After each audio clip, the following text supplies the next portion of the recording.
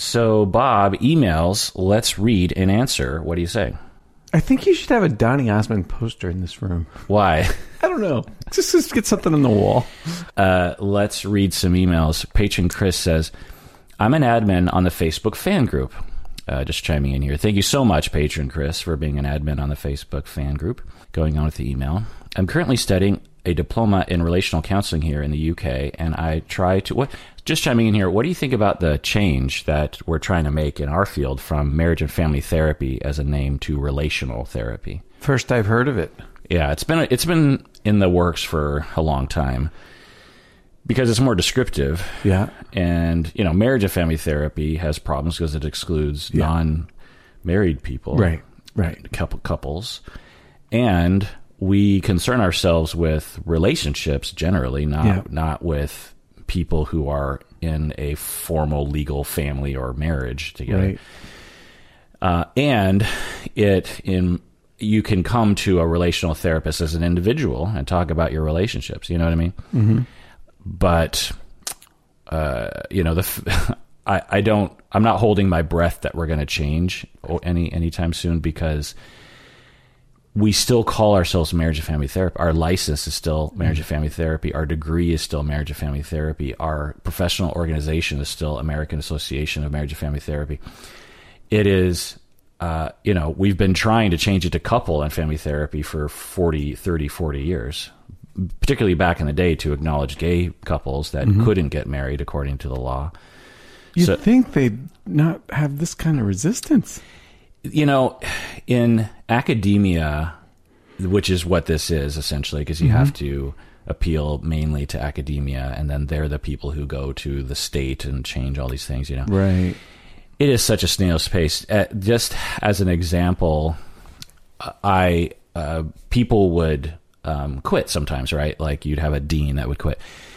And we would go on a search to find someone, and we would find someone, and they would be the interim dean, for example, for 3.5 years. Wow. So at a university, you can have a job that's considered temporary, and it's literally in the title. You are interim dean, and it's not an anomaly that it's 3.5 years. It's like totally like, well, we just quickly found someone for this job, and so it's on the agenda that within 5 years we'll find someone that's more permanent. It's that kind of mentality in universities. Wow. Everything is just like considered, well, we'll tackle it some other time. And we come from a long line of history, right? It's not like Silicon Valley where someone just says, I'm going to create an app and disrupt blah, blah, blah. Everyone has to agree. There have to be meetings and discussions and, quorums and articles and research. It just takes forever. Anyway, so I'm currently studying a diploma in relational counseling here in the UK, and I try to embody what you espouse.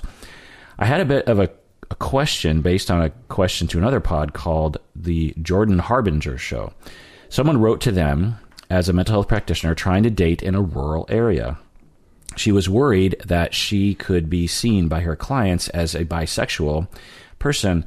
It could cause a rupture with a client, as people might have different viewpoints on sexuality.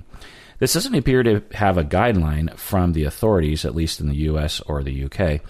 I believe that therapists have a right to live their own lives, but what is your feeling about this level of public discourse or public disclosure, especially for those in a small area where the likelihood of being seen is much higher? Bob, what do you think?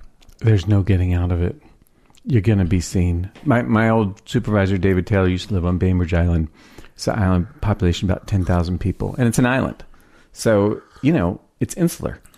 And he'd say, I hated it. I'd be out in the front yard mowing my lawn with my shirt off, and my clients would walk by. Or I'd go down to the grocery store, and I'd bump into my client's, spouse or something. And, it's just how it is. This is no getting out of it. So I hope that the person will just go ahead and live their life. And, they might run into homophobia, and that sucks. And it would be a tragedy to not live your life. Right. Yeah. Yeah, absolutely. Therapists are allowed to live their lives, client harm should be considered, but this is far below. Like I'm trying to think of a situation where if you're in a rural area, you should think about your clients. Like I'm thinking but even a political point of view, you should be allowed to protest. You should be allowed to vote. You should be allowed to, put a sign on your front lawn and talk about, that's the American right. You have the right to participate as a voter. I'm just trying to think of anything that I would consider to be crossing a line of risking too much client harm for your own autonomy, I suppose. Can you think of anything? I can't really think of anything. Because to me, what often gets talked about is, well, you can't get super drunk at the bar. And I'm like, well, why not? Yeah. Like, it's not necessarily a healthy thing for you to do, but I remember hearing that in graduate school. They were talking about how they gave a vignette and they said, so someone got really drunk, a therapist, and was visibly intoxicated at the bar or something. Is that ethical or unethical? And I'm like, it's not unethical because they're off the clock. And if a client happens to see them, I suppose that's a bummer. I think the vignette wasn't even that severe. It was something like just drinking in public or something. And the consensus was it was unethical in the class, of course. But of course, classes, as I will sometimes say, I've learned over time that I'm just going to say anecdotally, at least half of what you learn in ethics class is not right. That's depressing. Because anyone can be an ethics teacher, Yeah. Like you take it from me, like as a program director, right. Ethics classes aren't usually classes that people are dying to teach, and so you're usually scraping the bottom of the bucket for anyone to teach those classes. Not always, of course, but sometimes. And usually they're just from your regular professor pool. Yeah. Sandra Lippincott, that was ours. But to become an ethics expert, to know things about ethics in our field and legality in our field, it is a very specialized set of experiences, meaning you have to be an expert witness in court. Most ethics teachers do not go to court because they're a therapist and they teach, it's just one of the classes that they teach. Right. They're rarely called into court because that's when you start to really experience, that's how ethics are adjudicated. Mm-hmm. Not only court, but, state boards. Right. And the people that do know this stuff, of course, are lawyers who specialize in these kinds of proceedings. And when I talk to them, they tell me very different things than ethics teachers will tell me. Wow. Yeah. And so, anyway, so clients should be able to date. They should be able to go on Tinder, therapists and clients, but therapists we're talking about should be able to date. They should be able to go on Tinder. They should be able to get tipsy on date night. They should be able to dress how they want, vote how they want, as long as it's legal. Protest and march, join a sex club, wear a bikini at the beach. These are things that I know clinicians, I'm using these examples because I actually know therapists that will do this. And Seattle's not that big, you can run into people pretty easily in this town. And if a client is affected, then you discuss it in session. If you run into a client, or you tell clients, look, if you ever run into me in public, if you're, say, on Tinder or something, and as a therapist, and some of your clients might be on Tinder, because the way that, swiping right and left works is you'll go through dozens of faces in one day and could easily come across someone that you know. Yeah. And so you might not necessarily say I'm on Tinder, but you could say to a client, you might run into me in public or online, and if you do, please let's just talk about it. Don't feel like you've invaded my space or something, But I just want to make sure that our relationship is good and that your treatment isn't hindered in any way. Therapy can be enhanced by such a contact. Right. By contact, I mean a therapeutic contact in the middle of a session when you're talking about, I saw you on Tinder. Therapy can be enhanced by having that kind of intimacy, that kind of, boy, I'm using all the words that sound provocative. that kind of connection in therapy can be helpful. It's unfortunate that the word intimacy now is a word for sex. Yeah. Because that wasn't the case when we were growing up. No. Intimacy was closeness emotionally. Yeah. And then it became a euphemism for sex. Right. That people would use because they were trying to avoid saying sex. And right. Now intimacy is just, it just means, it's sort of like the word moist is now considered gross. Did you know that? I've heard something about that. People don't like that word or something. Yeah. I don't get it, really. Yeah. I think for our generation, it's like, why not? Because we heard the word moist being used in non-sexual... Yeah, my basement. Yeah. Which was damp. Or this fudge. Right. This cake is moist. Right. Moist cake? Yeah, sure. I love moist cake. This steak is moist and juicy. You know? Yeah. But I feel like at some point it started being used exclusively in sex or in bodily fluids of some kind. Maybe you're sweaty and moist or something. And then eventually it just became established that the word moist is a disgusting word and should never be used. And it's the one thing that I'll tell you that I feel like I will eventually become an old man shaking fist at a cloud because of these kinds of things. The other hill I like to die on is short shorts. I'll talk about that sometimes, about how, like right now I'm wearing short shorts. You can see them, right? You can see my... Oh, yeah. You can see my thighs and whatnot. Sure. And the shorts I'm wearing right now are actually long compared to the shorts from the 70s. Oh, sure. When I wore a lot of shorts. Watch any NBA basketball. Yeah, right. Yeah. And that wasn't to be sexy. That was just... and to me, it was rational. It's because if you're going to wear shorts, you want to be unencumbered. Uh-huh. You know, you don't want things to get in the way. There's a reason you're not wearing pants. Right. And to me, shorts, running shorts, workout shorts, hangout shorts are supposed to... Anyway, getting back to your email.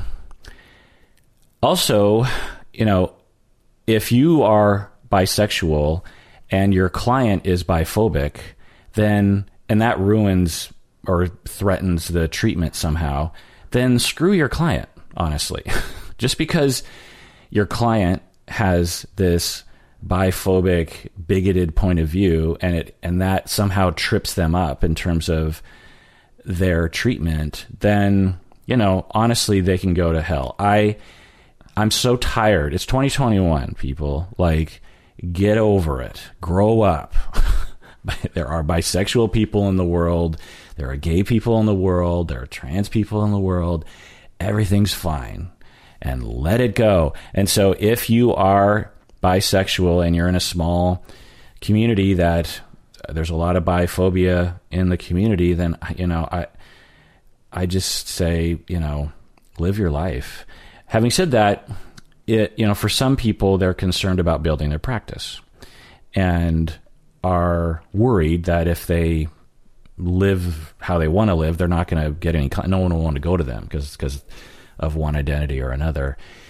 And so, you know, maybe you have to make some tough choices around that.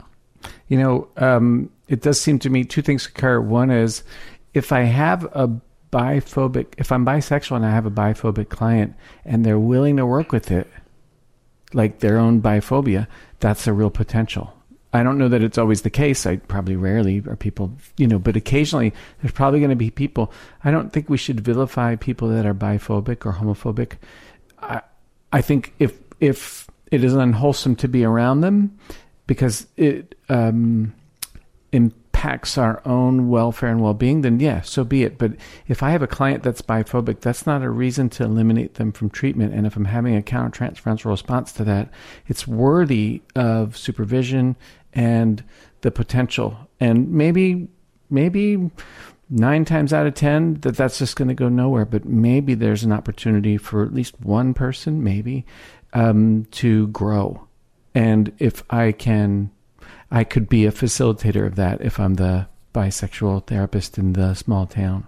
Absolutely. The other thought I had was a true story about a therapist I know who does not live in the U.S. She's from another country, who was dating somebody who was a little bit younger than her, about 6-7 years younger than her, who had dated one of her clients who was twice as younger So roughly the ages were, my friend was 28, her boyfriend was 21, and the girl he was dating was 14. So who the was girl the client? he had dated? And my friend was the young girl's therapist. Right. So she was involved with this guy who had dated her client. Right. So she's 28. She has a 14-year-old client who has an ex or a current partner who the therapist used to date. Actually, the therapist was dating the guy because after he had a relationship with the youngster. Well, if that's true, I mean that's child abuse. It is. Yeah. She ended that relationship, and it was tricky because she couldn't talk to her client about it. Oh, interesting. Yeah. Yeah. I don't know what she did about the legal thing, about the reporting. Yeah. I'm not sure. Well, it's the police in our neck of the woods. Yeah. So anyways, there are some circumstances under which, it's going to have an impact on your life, and you maybe make some choices about, like, that would be a really very rare one. Totally colored a view of the man. She didn't know that he had been... How'd she find out? Did the client say? I think the client talked about... Oh my God. Yeah, can you imagine you're dating someone and your client who's 14 says, someone abused me and he da-da-da, and you're like, wait, is that the dude I'm dating? Yeah. Whoa. And she couldn't tell him because it would have been a violation of her client's privacy. Right. So that she ended that relationship without a word. Yeah. Wow. And as I recall, it was painful for her to do that because she liked the guy. And it also, flipped a switch inside her about, that you're not who I thought you were. Right. Yeah. So. Well, that's interesting. Trippy. Up to your patron, Lindy from Indiana says, in treating clients that have the same issues you're dealing with in your own life, do you ever find yourself realizing that you might be in the wrong about something? Does this help with gaining perspective? Bob, what do you think? Yes, it's one of the best things about being a therapist. My old David Taylor, apparently it's David Taylor Day, he used to say to me, I said, David, maybe I'm a half step ahead of, maybe I'm 2 steps behind this client. And he's like, I know, Bob. That's what's great about being in private practice is this is what's going to happen to you. And I'm like... 2 steps behind, meaning that you're helping a client with an issue and they're further down the road of recovery than you are. Their development is beyond my own. Yeah. And that would, make me anxious and nervous. That guy was fearless. He'd just take anything on and just learn about it. Right. And so, he said, So, yes, it's really cool. I had a student in my class once and we had a discussion about, should you give homeless people money? And I was stating my very certain, a little bit aggressively certain opinion that you should not do that, right? And she said, well, what if they need money, right? You're walking down the street, you see somebody and they need help. It's obvious they need help. They're asking for help. And you give them some money. I'm like, well, they're just going to use it for drugs. And she said, well, so what? What if they do use it for drugs? Then what? What? Maybe you're helping them hit bottom. Who knows? Maybe, And I really listened to that, and I flipped my attitude about giving money to people that are homeless.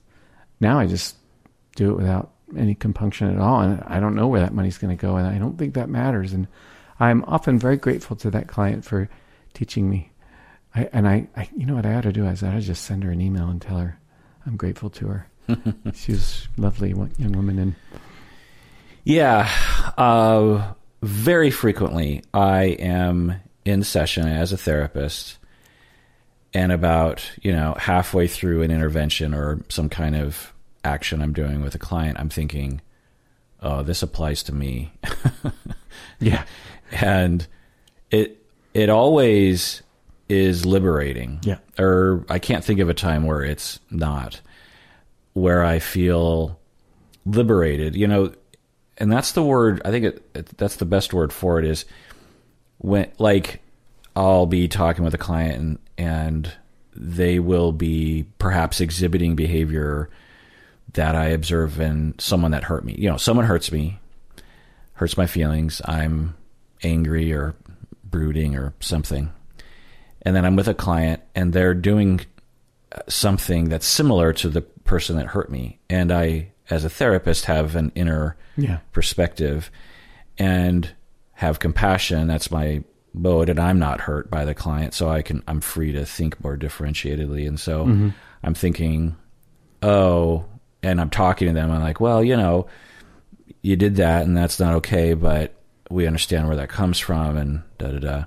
Right. And then it'll hit me, oh, that's probably what that person did to me, and or that's what I'm doing to other people or something. True. And it's liberating because in that moment, I see the matrix for what it is, which is that 99% of the time we're hurt secretly, reasonably, and reacting reasonably, and misunderstanding each other so frequently. It's such a common scenario. Yeah.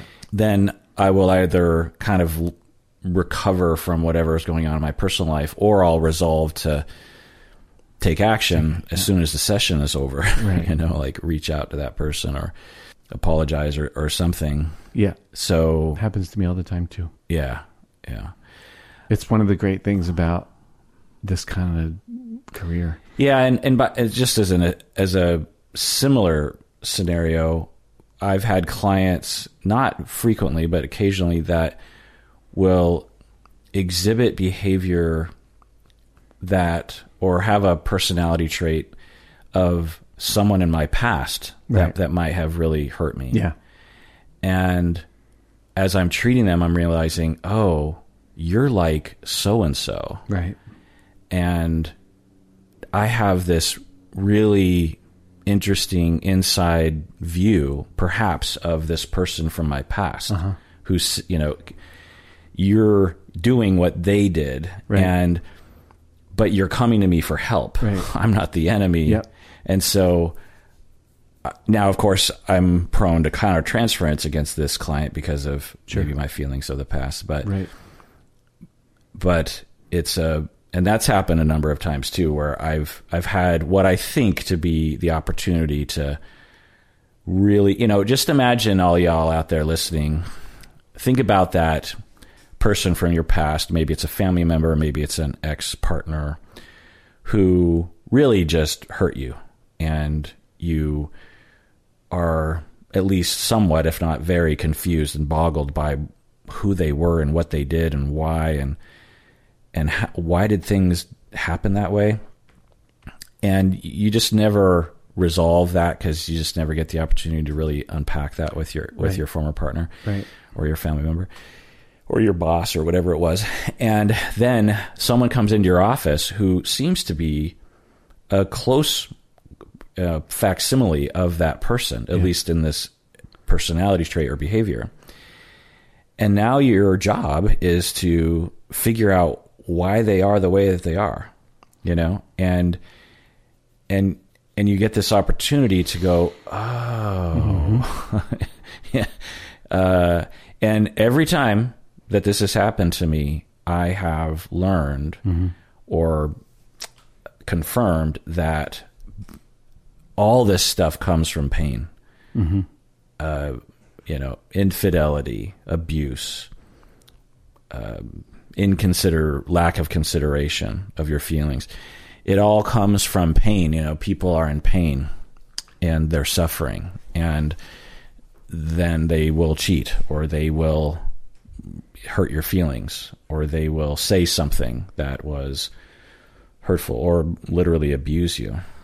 And it doesn't justify it, but it's brought me, and because sometimes people will ask me, they'll say, like, I don't understand why you believe that humans are good, because in my experience, not everyone is good, and the average person doesn't really operate from altruism, Well, yeah. What? Well, I don't know if the average person doesn't operate from altruism.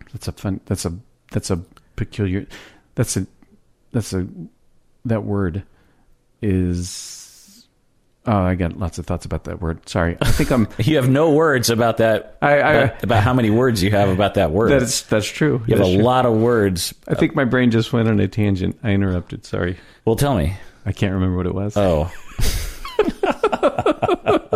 Oh, altruism. I don't believe in it. I think we always have some self-interest. Oh. Yeah. Well, it's a belief system, and some people will blanch at how I believe that humans are good and that I see the good in people. Yeah. And, it's fine. It's just a belief. But the part of that might be because imagine everyone who has hurt you in your past eventually comes into your office as a client. Right. You work long enough, that's what's going to happen. Right. Then now you are the compassionate, healing presence in all those hurtful people in your past. Mm-hmm. They come into your office begging for help, mm-hmm. and you're there to help them. Imagine that, right? Yeah.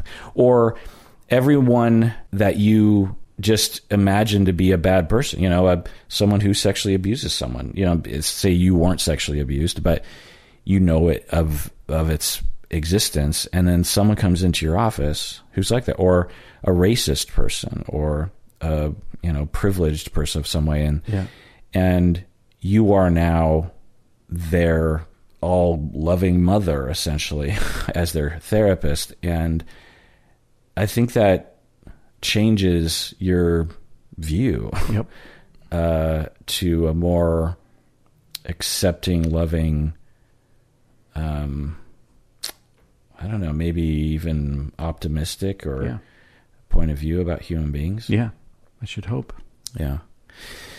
As a example of that, I had a client who actually was a therapist who was a hothead in public, and he would, in today's parlance, they'd call him a male Karen, which I find to be just a ridiculous phrase, but he in public would yell at people for various reasons, like if someone was playing loud music at the beach or something, he would go over there and he wouldn't be nice about it. It would really build up inside of him.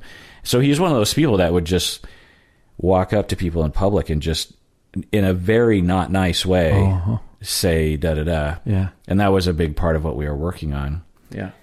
And I learned, because I've experienced people like that, and I've seen people like that, and thought, what is wrong with you, right? Mm-hmm. But then I had a chance to learn what was wrong with one of them, and he was not a happy person. It wasn't. He didn't go home and say, I really got them. There was a lot of pain, and shame, and compulsive attachments to things, just like ruminating, I guess is the best word. That neighbor who will bother you about this and that. For you, it's just this occasional thing that's bothering you, but to the neighbor, they can't sleep at night because of that thing that's happening on the border between your house and their house. Right. Like it's plaguing them. Yeah. And by the time they, their plague overcomes their restraint, they are blowing up. They're a bursting volcano, and then they come at you, right? But they're seething about this. It's not a pleasant experience, right? But it's always framed as like, look at this entitled person, DDD, and it's like, it's probably a part of it. But there's a lot of really suffering human beings with a lot of ongoing distress and pain and anxiety, and then occasionally their bad mood gets directed at you. And it's not, doesn't justify it. It's wrong. But whenever you see someone like that, just know, at least a part of your conceptualization is like, that person is suffering. They are suffering. Like they are. It's not just today. Yeah. It is an ongoing thing for this person in all likelihood. Anyway, let's take a break. What do you say, Bob? Let's take a break. All right, we're back from the break. Anonymous upper tier patron from Arizona says, how do I process a painful ending of a therapeutic relationship with my therapist? Actually, we have a couple emails about this. Today, my EMDR therapist of 3 years told me that he is no longer accepting insurance after the first of this year, of this upcoming year. Mm-hmm. My cost for sessions will go from $10 to $150. I will not be able to afford that and continue seeing him. Words can't explain how heartbroken I am. We had a really incredible therapeutic relationship, and I know I will never find it again with someone else. It never occurred to me that this relationship could one day hurt me. I feel so many things that I'm ashamed of, like betrayal, rejection, worthlessness, self-loathing, because I'm relying on my therapist too much. How do I get all of this out of my system in session? A part of me thinks I should just have 1 or 2 more sessions to say goodbye and cancel the rest of my appointments to spare myself. Is that valid? Is it possible that this separation may be for the best, as it certainly feels like my attachment I've had all along has reached unhealthy levels? Bob, what do you think? I think you should read this email to your therapist when you see him next. And I would caution you about precipitously dropping out of therapy. You're not saying anything that says to me that you have any kind of weird attachment stuff. Actually, what it sounds like is you and your therapist have done really good work together, and as a result of your good efforts with one another, you've developed a connection and closeness, and you have an opportunity to work with what it's like to say goodbye to somebody who's important to you. It's unfortunate that this is the case. It's also, therapists have limits, and so this is that person's, that one of their limits is around this shift, and there's no getting out of grief, so don't get out of it. Right, exactly. The main thing you're experiencing is grief, and it might take a lifetime, and you could do that with another therapist.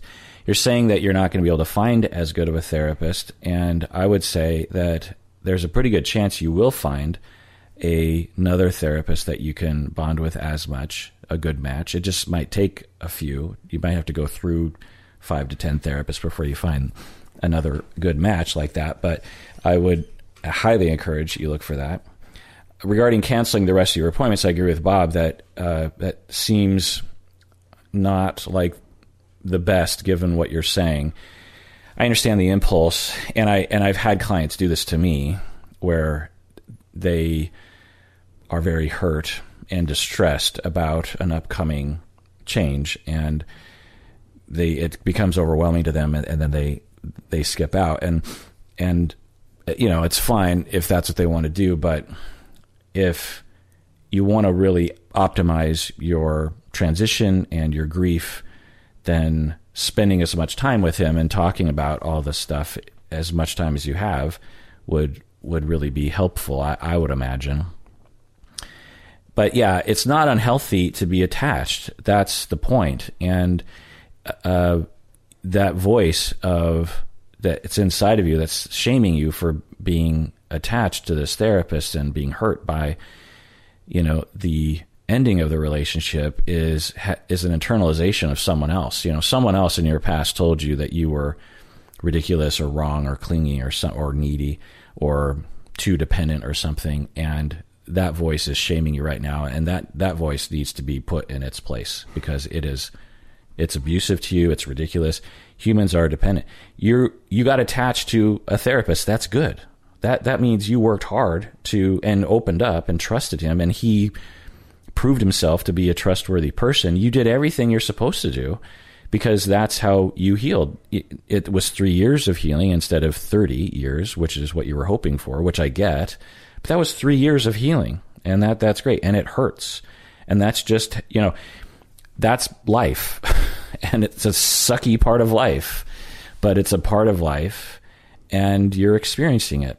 And no pain, no gain, and no, if you're going to risk love and connection, then you're inviting grief into your life. Like having, this is what it's like when I get a new dog or a cat. It's like I've had so many dogs and cats die in my lifetime that when I get a new dog, I'm like, when is this dog going to die? And I'm going to be crying. It's just a matter of time. I'm probably going to outlive, even as a puppy, I'm thinking, well, this dog will live 10, 15 years. But all I can think about is, well, not all, but, occasionally all I can think about is, this is going to be painful. Does that mean I don't get another dog? No. It means that life sucks. But life is wonderful. Life is wonderful, and life has connection and love, and there's a yin and a yang, and the pain will come, and you invited dependency and closeness into your life, and here comes the pain, which is it's just a part of the thing. And what a wonderful opportunity to experience the pain of losing someone. It's much better than being alone. It's much better than avoiding the whole thing. Rudy from Rhode Island says, I've been working with my therapist for over a year now. I'm really connected with her, and we've been able to do a lot of great work together. She recently dropped a bomb on me saying that she will be leaving the insurance panels and that I will have to start paying full price for sessions. The only reason I've been able to see her as long as I have is because my insurance covers a huge portion of my sessions. I may not be able to continue seeing her since I won't be able to afford the full price of the sessions. I feel somewhat abandoned by her. What would be the reason for a therapist to leave the insurance panel so that I can understand her choice a little better? Bob, what do you think? The insurance company doesn't pay them what they want to make. Right. That's the reason. Yeah. For both these folks, probably you already thought about it, but it's reasonable to check into what your out-of-network benefit is and what your deductible looks like and what the percentage of coverage you can get. Just ask your therapist what billing code they use, because the insurance companies are pretty squirrely about that and don't want to tell you the reimbursement rate for individual therapy. You actually have to tell them the billing code, but they won't tell you what the billing code is. So get your therapist to tell you what the billing code is that they're using, and then ask the insurance company what's the out-of-network reimbursement rate for this, and you can get a good sense of how much out-of-pocket you're looking at. Some insurances are actually will give you quite a bit back. I'm not on any insurance panels. I got a divorce from all of them for this same reason. And I still get the evidence of benefits letters from the insurance companies when my clients submit for reimbursement, and some of them get a nice chunk of dough back. How long ago did you divorce from insurance panels? I did it gradually over about a 3-year period, but I got my last divorce probably about 10 years ago. Oh, really? Yeah. Yeah, for me, in the beginning of my career, welcomed insurance paneling. Yeah. Because I needed the clients and, people who are coming. So people outside the States might not understand what we're talking about, but the way that it works is that in the United States is that everyone has different insurance. Like in the city of Seattle, you'll have, 25 different insurance companies that are insuring the health insurance for people. There's probably 5 to 10 major players, but the client will come to us and say, I would like to see you. And let's say I charge $150 per session, but especially in the beginning of my career, clients would they'd be like, I can't afford $150 an hour. Or they would say, I could only afford 3 sessions, like once a month or something. And it's like, that kind of sucks for everybody. It sucks for the client. It sucks for us. Whereas if you're on an insurance panel, they will contract with you to lower your price. And so they have a ceiling to how much you can charge. So the insurance company comes to me and says, we will give you clients and we will pay for 90% of the fee for the clients. Therefore, you will have more long-term clients and you'll be able to, and we will just, clients will come to you specifically because you're on the panel, because there will only be a copay instead of the benefit that we're going to give our patients and ourselves. The insurance company is saying, we're giving you this thing, therapist. And the therapist says, and I will lower my prices for you. That's the contract. Yeah. And so now some insurance companies will have you lower the fee. The ceiling will be like $100 or $120, which is a pretty big discount from $150, right? But some insurance companies will discount it all the way down to like $40 or $50. Some of them are really hard to work with. Yeah. And so you could be a therapist and one client you're charging $150 and the next one is only being charged $50 because the insurance panel, the contract dictates that. Now, the therapist at any time can pull out of that contract. But in the beginning of my career, I had enough openings in my schedule that I took the insurance company, like Cigna, for example, would pay, $50 or something.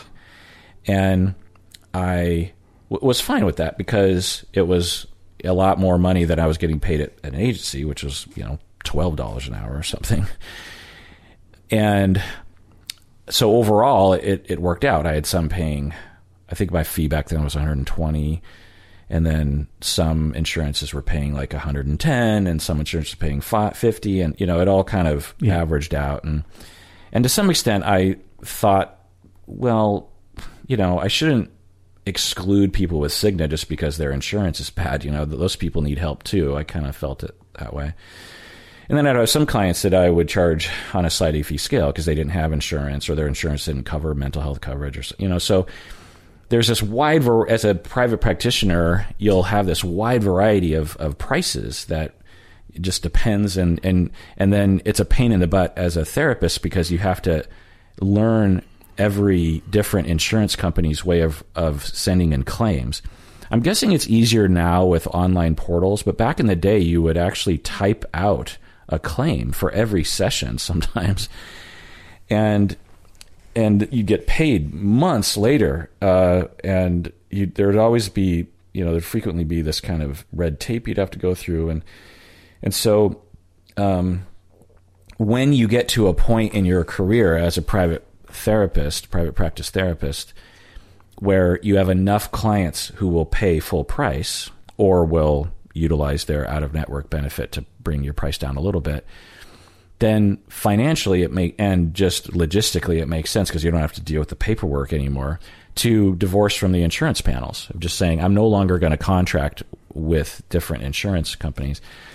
And so a lot of therapists, and I see it more and more even in novice therapists these days because there's so many clients begging for therapists that people right out of the gate are like, I don't think I'll ever panel. I don't think I'll ever contract with insurance companies. I'll allow for out-of-network benefits. Sure. Like you said. So Rudy from Rhode Island, and for that matter, anonymous Upper patron from Arizona, it's, that's why therapists will drop insurance because they can make a lot more money and it's a lot less work. Imagine a client showing up in your office and they just Venmo you or write a check, or you just charge their credit card for that session, as opposed to filling out a bunch of paperwork and mailing it in, or going on a really janky online form that you have to fill out some of these forms could take like 15 minutes to fill out just for one session. It's a pain in the butt. This one, Regents, it's the Blue Shield in Washington. Mm-hmm. Their portal was, I can't remember what it was called, but they made me change my password every month. Every month, they made me make a new password. Every month. Google doesn't ask me to do that. Facebook doesn't ask me to do that. But my own insurance company that I have for my own health insurance doesn't make me do that. But somehow this Availty, I think it was called, Availty was the website. And you know how much of a, because to every month. Yeah. So, and this went on for years. Yeah. So how do I come up with a new password? And two, where do I write it down? Like, how am I supposed to remember this? Because eventually I run out of my own passwords, because I have like 5 or 10 passwords that I just know that I use occasionally. But then, and of course, what people listening right now, well, you got to use like a password generator and stuff. And it's like, those were not available back then. Right. And I'm old and I don't want to do that. So don't make me. Actually security is diminished by that kind of, I know, frequent finagling. Yeah. Anyway, but I totally get that it hurts when your therapist tells you something that means you're no longer going to be able to see them anymore. You're not going to be able to afford them for one reason. Another thing that can happen is your therapist could just raise their rates, because that happens. Therapists can go from 120 to 150 or 150 to 200 or something. And you might be like, that, I just can't. In fact, that happened to me when I was a client. My therapist was giving me a deal. I can't remember exact numbers, but I think it was like, and I'm a graduate student who is slipping further and further into debt. Oh yeah.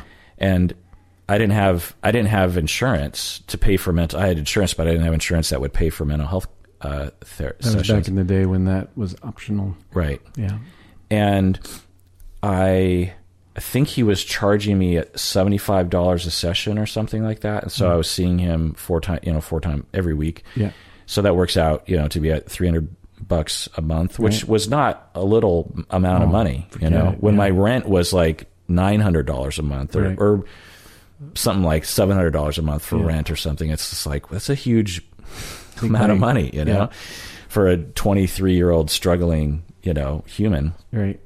And he raised his rates to, or he came to me and he said, if you want me to, I can't remember what it was, but somehow it was going to become more expensive. Sure. And I came to him and I said, I was already strapped. Like I can't swing that. Sure. I can't do that. Is there something else that we can do? And I understood where he was coming from, but I was, it was distressing for me. Right.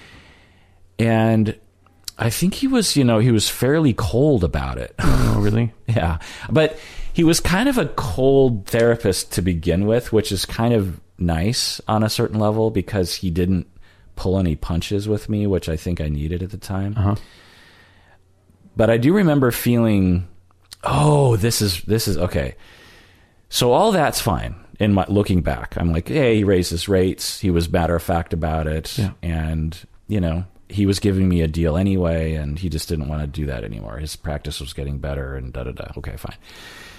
And I was pushing back or asking him to relent. And then he used something from my life to say, you're resisting this change because of da-da-da.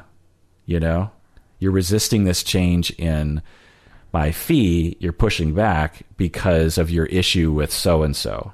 I'm thinking it's really tricky because where's the transference? Where's the countertransference? This should be, all these kinds of hypotheses should be stated as such. They are hypotheses for a client to think about and consider. But if you state something like a fact, you invite somebody just to say no. It's like telling someone how they feel. Oh, you're angry right now.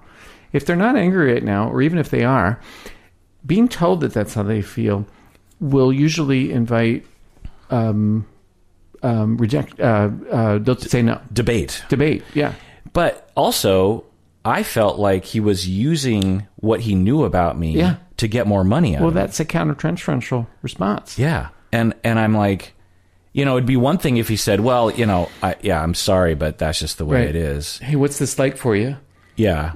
I wonder if it rings like this other thing. But he got desperate and dug through my dirty laundry. That's leverage. And pulled something out and said, that's sloppy. And I'm like, and I remember being so hurt by that. Right.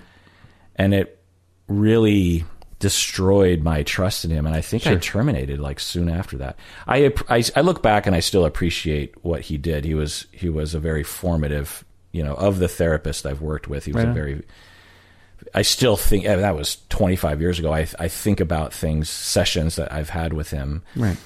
And, I'm not anything like him as a therapist. Well, maybe I am a little bit, but anyway, but at the same time, the way it terminated, I felt, but in the vein of what we often talk about, Bob, is I didn't give it a chance. I didn't go to him and say, I think maybe I did a little bit, but maybe that would have been good for my own growth, would be to really go to him and say, look, that really hurt me and I'm really angry at you. Yeah. I didn't do that. I just terminated. Well, but it was I was kind of ready to take a break anyway, I think at that point. But anyway, I think I often say to people, oh, that's worthy of talking to your therapist about, but I hope I don't indicate that I think it's easy to do it. It isn't. Right. Yeah.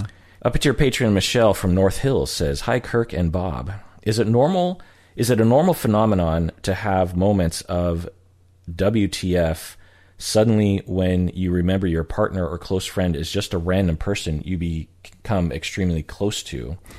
When I have these moments, sometimes it feels similar to derealization, end of email. Do you know what Michelle is talking about? Yeah, I think it happens to me all the time. Can you describe what that feels like?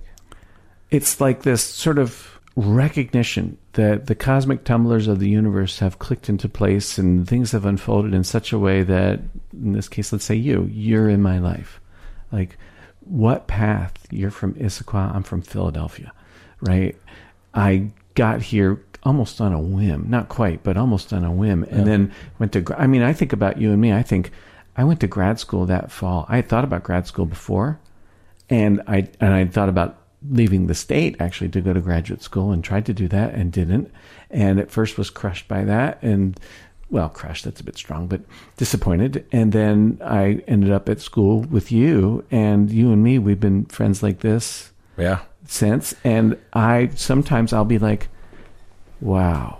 Yeah. That's a hell of a thing right there. Yeah. The other thing is like, well, your life is going to be peopled by somebody, because you have experiences out there in the world, and some people you're drawn to and some people you're not. And so you become friends with this person or that person, but not that or the other. And so somebody was going to be my best friend. Yeah. But it was you. So, yeah, I can relate to that. Yeah. On some level, it's like, well, yeah, of course. But then when you really think about it, in the same way that when I think about how the universe is infinite. Yeah. And there's nothing outside the universe, Yeah. Like, because my tiny animal brain can't conceive of something that's truly infinite. Yeah. That doesn't have an outside to it. And when the Big Bang happened, it's this, everything comes down to this infinitely small point, all the matter in the universe and energy. That's trippy. But what's outside of the Big Bang? What does the Big Bang go into? Well, it doesn't go in anything, because time and space is what it is. Like it is time, it is space. All of space, all of the geometry of the universe was in a small point. There was nothing inside or outside of that thing. Anyway, I'm like, it just doesn't equate. And sometimes I have a similar feeling, not as frequent, about, the cosmic tumblers, as you say, that align for example, you and I, to me, for me and my wife to have met, actually. Right. That's sometimes you think about that stuff, you're just like, whoa. But I think what Michelle is also talking about is this feeling of this person isn't really connected to me. Yeah. I don't know how to put this into words, but I get that. Well, to describe that. Well, Colleen isn't connected to me. I mean, Colleen's my family. Yeah. But then, like, who's Colleen? Like, right. We're not, we didn't grow up together. We don't have history like that together. And yet she's the closest person I got to me. And it's like, there's not a connection. Right. It's sort of like when sometimes I'll just catch my eyes in the mirror. I very rarely look at myself in the mirror, not because I'm not vain, but because I just don't care. I don't know. And my wife, she'll say stuff to me. She'll be like, you have a thing on your face. And I'll be like, oh, really? But I've become much more conscious since I started making YouTube videos, because if I have like a bug on my nose or something, it's like I should probably pay attention to this. And I don't know if you've noticed, but my hair has become much more consistent over time. I don't know if you've noticed that. Did you say insistent? Consistent. But occasionally I'll look at myself in the mirror, in the eyes, and it feels weird. I'm like, who is that person? Who is that? Who am I? Right. I think a similar thing can happen when we look at our partner or we think about our partner and we're thinking, they're just a random person. I want to, and I feel like we're connected. Right. That they think of me. They know me. Yeah. I guess maybe that's another way to put it. They know me. I know them. But then sometimes it's like, do I know them? Do they know me? Yeah. How do I know that? Uh-huh. I don't, there's actually, if I think about it, there's a chance that I don't know them. Yeah. And they don't know me. I only see what I what I want to see, or they only see what they want to see, and so The Matrix. it feels like what Michelle is saying is almost like dissociation, like derealization, like I'm suddenly becoming untethered from the world and people. Do you ever do that with your own history? Like, I think back when I was 11 or 12, what was my world? My world was, I had a red bike. I lived on that bike. It had a broken pedal. And on my right shoe, I would constantly, had a little nub, and I would constantly try to pedal with one pedal and then this little nub on the right side, and my foot would slip off, and I have a scar on the inside of my ankle from the same bit of me just getting cut, right, over and over again. And that was my world. That bike was my world. I played basketball with my friends, and like that was my world. Was like I go up to school, I play basketball, and I ride my bike everywhere, and I have a cut on my ankle and a hole in my shoe. Right. In the same place, and that went on for years. And when I think about what I pay attention to now, like iPads, right? Like, remember pens? Right. So you're saying like it feels like a different person. It's like a different guy. Yeah. A different person. Right. And it was like, on a molecular level. Yeah. Right. Every 7 years, you change your cells. All your molecules change. Yeah. Yeah. Yeah. Yeah. And so I know there's a string of continuity from then to now. That's 43 years ago. But it doesn't feel, in some ways, it doesn't feel like that was my world. My dad's wingtip shoes and the front porch with the bricks on the edge and the concrete in the middle, and the lamppost that kept rotting out and falling over, and the garage door that was hung crooked, which is now not even a garage anymore. My mother still lives there. And the feeling that I get as you're talking, and I think about my childhood, is that it's like it's like a movie that didn't happen or something. One you know really well, though. Yeah. Yeah. And maybe this happens as you get older, I think. particularly. Yeah. All right, Bob. Well, that does it for that episode of Psychology in Seattle. Everyone out there, please take care of yourself, because you deserve it.